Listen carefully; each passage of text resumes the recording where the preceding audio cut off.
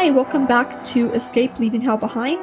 In this podcast, we talk with people who have left an overbearing religion or cult behind.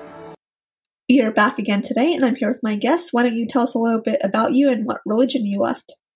Hello, my name is Kate Kelly, and I did not leave any religion. I was forced out of Mormonism. Well, we count that as leaving because you technically, if you'd wanted to, you could have went back. So. Now, for anyone who is listening, because we have people of all different former faiths that listen, tell everyone a little bit about why you got kicked out. I know, but tell everyone else. Yeah. So I started a group called Ordained Women to advocate for Mormon women to get what's called the priesthood. And Mormonism is set up as an explicit patriarchy. It's called the patriarchal order. And so they were not fans of that approach. And so I was punished in the church in what's called a court of love. That's what they call it, which is, to no one's surprise, not loving and not a court. It's basically like three men who get together and decide to kick you out of heaven. And so I was excommunicated from the Mormon Church for apostasy in 2014 for advocating for gender justice. Such a monster. Come on. Yep. So now, how has your life been better since you've been away from being involved in Mormonism? I mean, my journey out of organized religion was maybe more abrupt than most people. One day I was Mormon, and literally the next day I was not, and everyone in the world read about it in the New York Times and knew about it. So I had a pretty expedited journey out, and I think the ways in which my life is better are innumerable. I am able to be more authentic. I'm able to be more myself. I came out as queer. I now have a woman partner who is also an advocate for priesthood ordination in the Catholic Church. And that's actually how we met. We met at a women's ordination conference many, many years ago, long before all of this happened. And so, yeah, my life is just so much better and more full. And honestly, I don't make a lot of time for Mormonism in my life anymore. I don't really think about it as much or perseverate. And sometimes it just seems kind of silly and small. So now is your family still involved in the Mormon Church? It's a mixed bag. My parents actually left in solidarity with me and never went back after I was excommunicated. They still live in Utah, but they are not participating. They're not Mormon anymore. I do have one sister and some extended family who's still very, very Mormon. I feel like your parents not going anymore probably makes it easier to have it be where you can kind of not think about the Mormon cult anymore. Yeah, it's actually very nice to be supported in that way. I know a lot of people who leave, that's a huge barrier and like a very, very difficult transition for family culture. I was very lucky. My other siblings had already left. I have one brother who's gay and he married a man, and they are no longer active in the church. I have another brother who also chose to leave very young, actually, when he was about 12. So when my parents left, it was, of course, incredible because not a lot of people receive that type of solidarity. And my parents were converts to the church, so they had actually given up a lot to be members of the church. And so, yeah, it was a huge sacrifice for them. Also, they lived in Provo, Utah at the time. So it's very hard to not be Mormon in Provo, in a neighborhood in Provo, Utah. And they suffered a lot. They had their mailbox bashed in many times. They had members of their ward and community completely shun them. It was not easy. So yes, I'm very, very lucky. And it's a real, as Mormons would say, blessing. So now I know a lot of people hesitate to use cult terminology just because their family members are still in and they don't want to upset them. But let's face it, when someone is bashing in someone else's mailbox simply because they're supporting their child, that's a prime example of being a cult, I would say. Yeah, I think the word cult is hard to use because it's basically not possible to prove one way or the other, but that's not what's important to me. I think understanding cults and cult exit is really important for people leaving because it helps you understand why it's so difficult. If you were just part of a voluntary club, you could come and go at your leisure and it wouldn't be difficult to leave and you wouldn't be punished and you wouldn't face all these psychological consequences. But cult exit is much different and very intentionally difficult because that's how they get you to stay. So I find, for me personally, it was very helpful to understand how cults operate and cultic relationships, particularly, in order to understand how to leave and how to transition out. So yeah, I think it's not just an insult to call any given organization a cult. It's actually very helpful to understand the framework and the way that behavioral control works, because otherwise you just think, oh, why am I suffering? Why is it so hard? Why can't I just move on?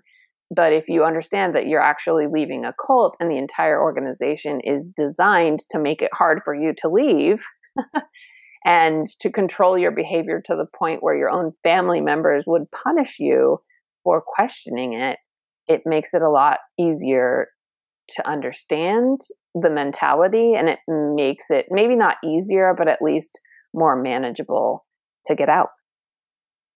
Definitely. And now, for people who are listening, explain why they felt so threatened by you urging them to allow women to have the priesthood. Well, like I said, Mormonism is an explicit patriarchy, so they're not like hiding it. It's very clear that's the game and that's the setup and that's the organizational structure. So if you have an explicit patriarchy, women wanting equality is a direct threat to the heart of the organization, the entire structure, the entire theology, and so while it seems innocuous from the outside, like, oh, okay, women wanting equality, that's something that happened in the 1920s, in the rest of America. But when you think about it, if your entire structure is set up with women being subordinate, if you change that structure, you threaten the hierarchy. So now, why do you think that the Mormon cult calls it a council of love instead of a excommunication trial? There are a lot of euphemisms used in Mormonism that make things that are horrifying and violent seem loving. And that's kind of true of all abusive relationships. So when you think about domestic violence relationships, for example, a lot of people trying to leave them, their abusers say, I'm only doing this because you're making me. I'm doing this because I love you. I want you to change. I want us to be together. And that's the same way that the church treats violence. An excommunication is a very violent act.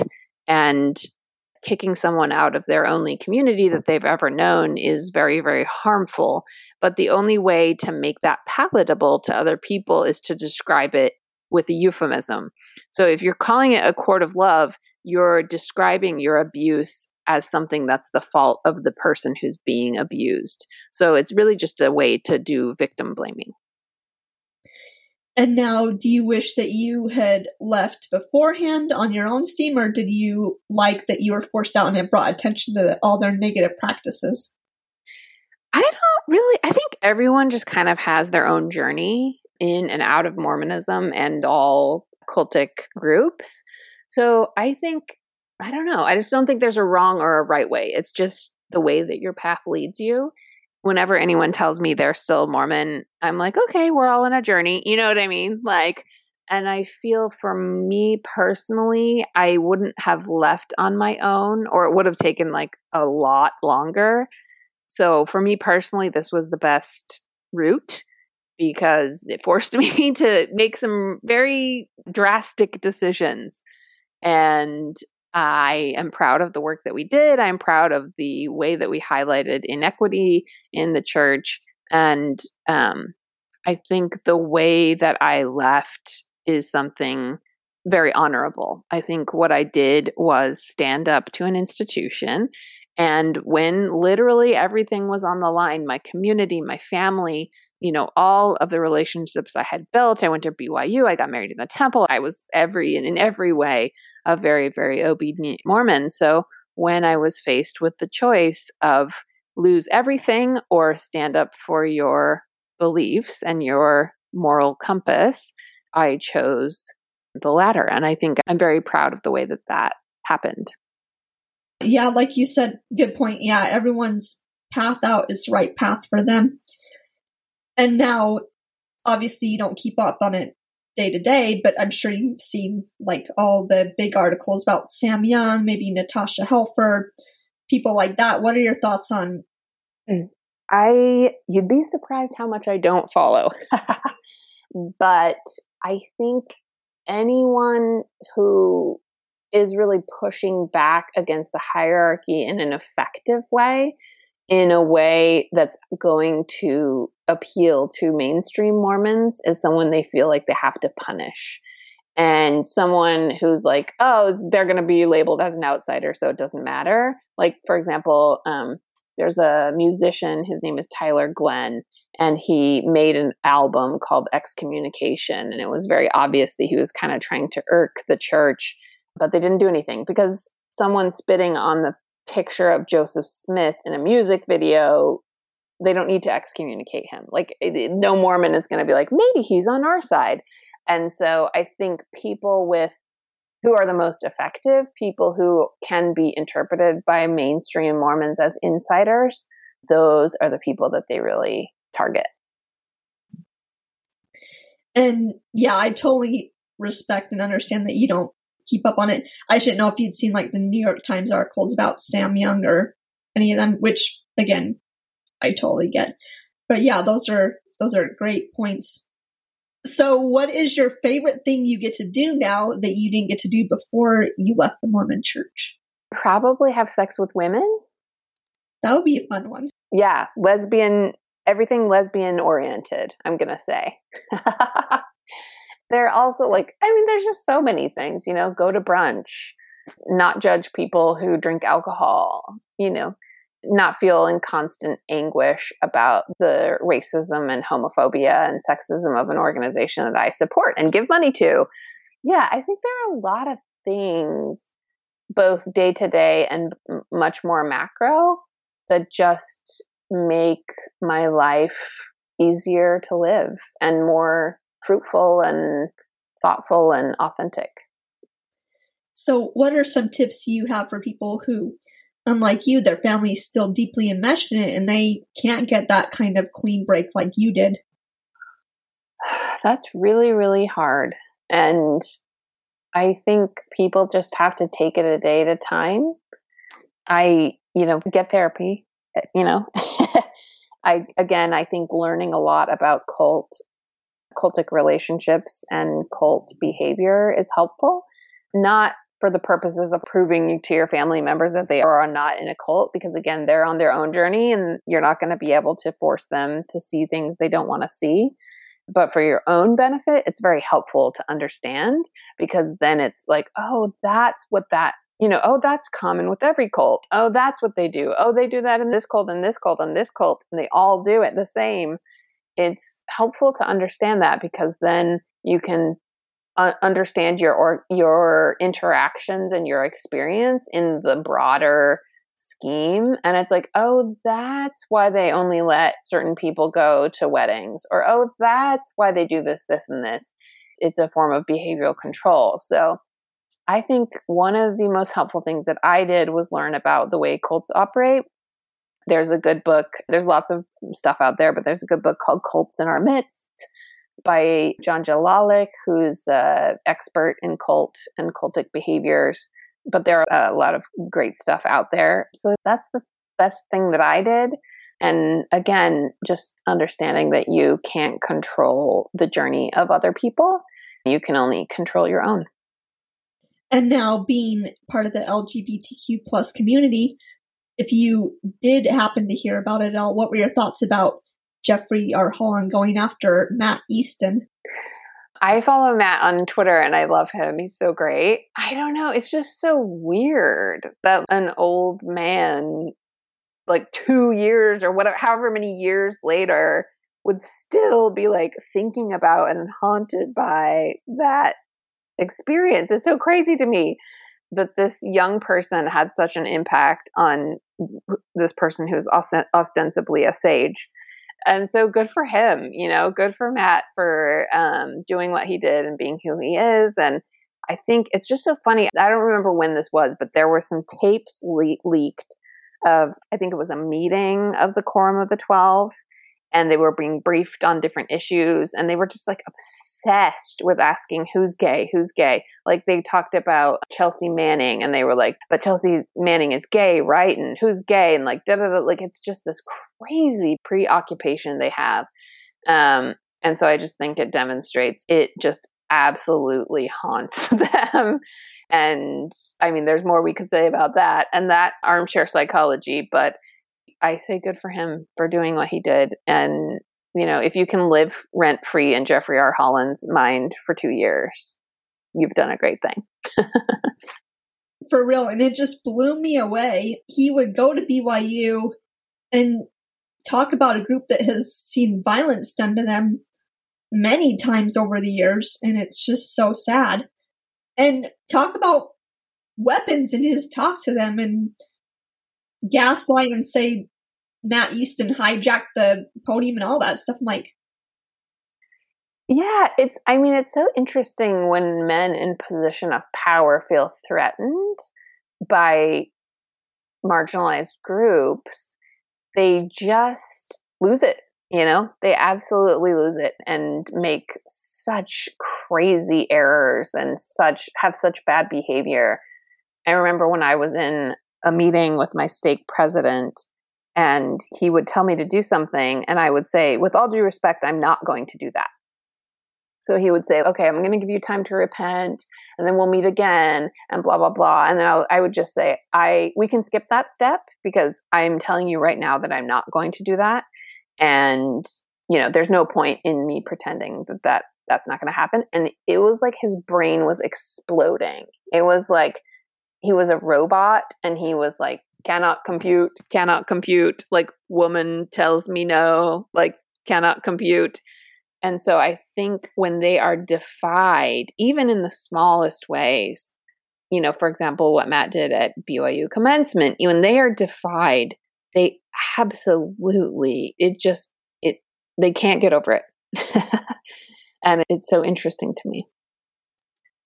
Yeah, I've seen that before for sure.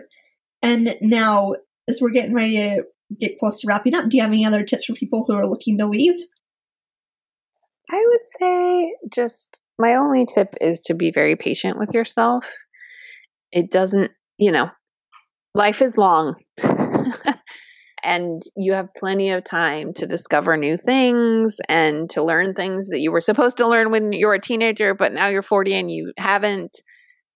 We were raised in a very toxic, hurtful, harmful organization. And it's going to take time to move on and give yourself that time, be patient with yourself, and also be patient with other people because they more often than not are trying their best. Oh, such great information. And now why don't you let people know how they can reach out to you if they have any questions? Yeah, probably the social media that I'm always on and most active on is on Twitter. So I'm at Kate_Kelly_ESQ on Twitter. I signed up for Twitter when I didn't know how annoying underscores were. So apologies. But yeah, I'm on Twitter. Follow me there. I also have a podcast called Ordinary Equality. Well, thank you for coming on and have a great day. Thank you so much. Thanks again for joining us today. As always, I want to give special thanks to our sponsor and friend, Corporate Design Solutions, who has generously made it possible for this podcast to be a reality. If anyone is looking for help protecting their digital info, please email Michael at helpdesk@corpdesignsolutions.com.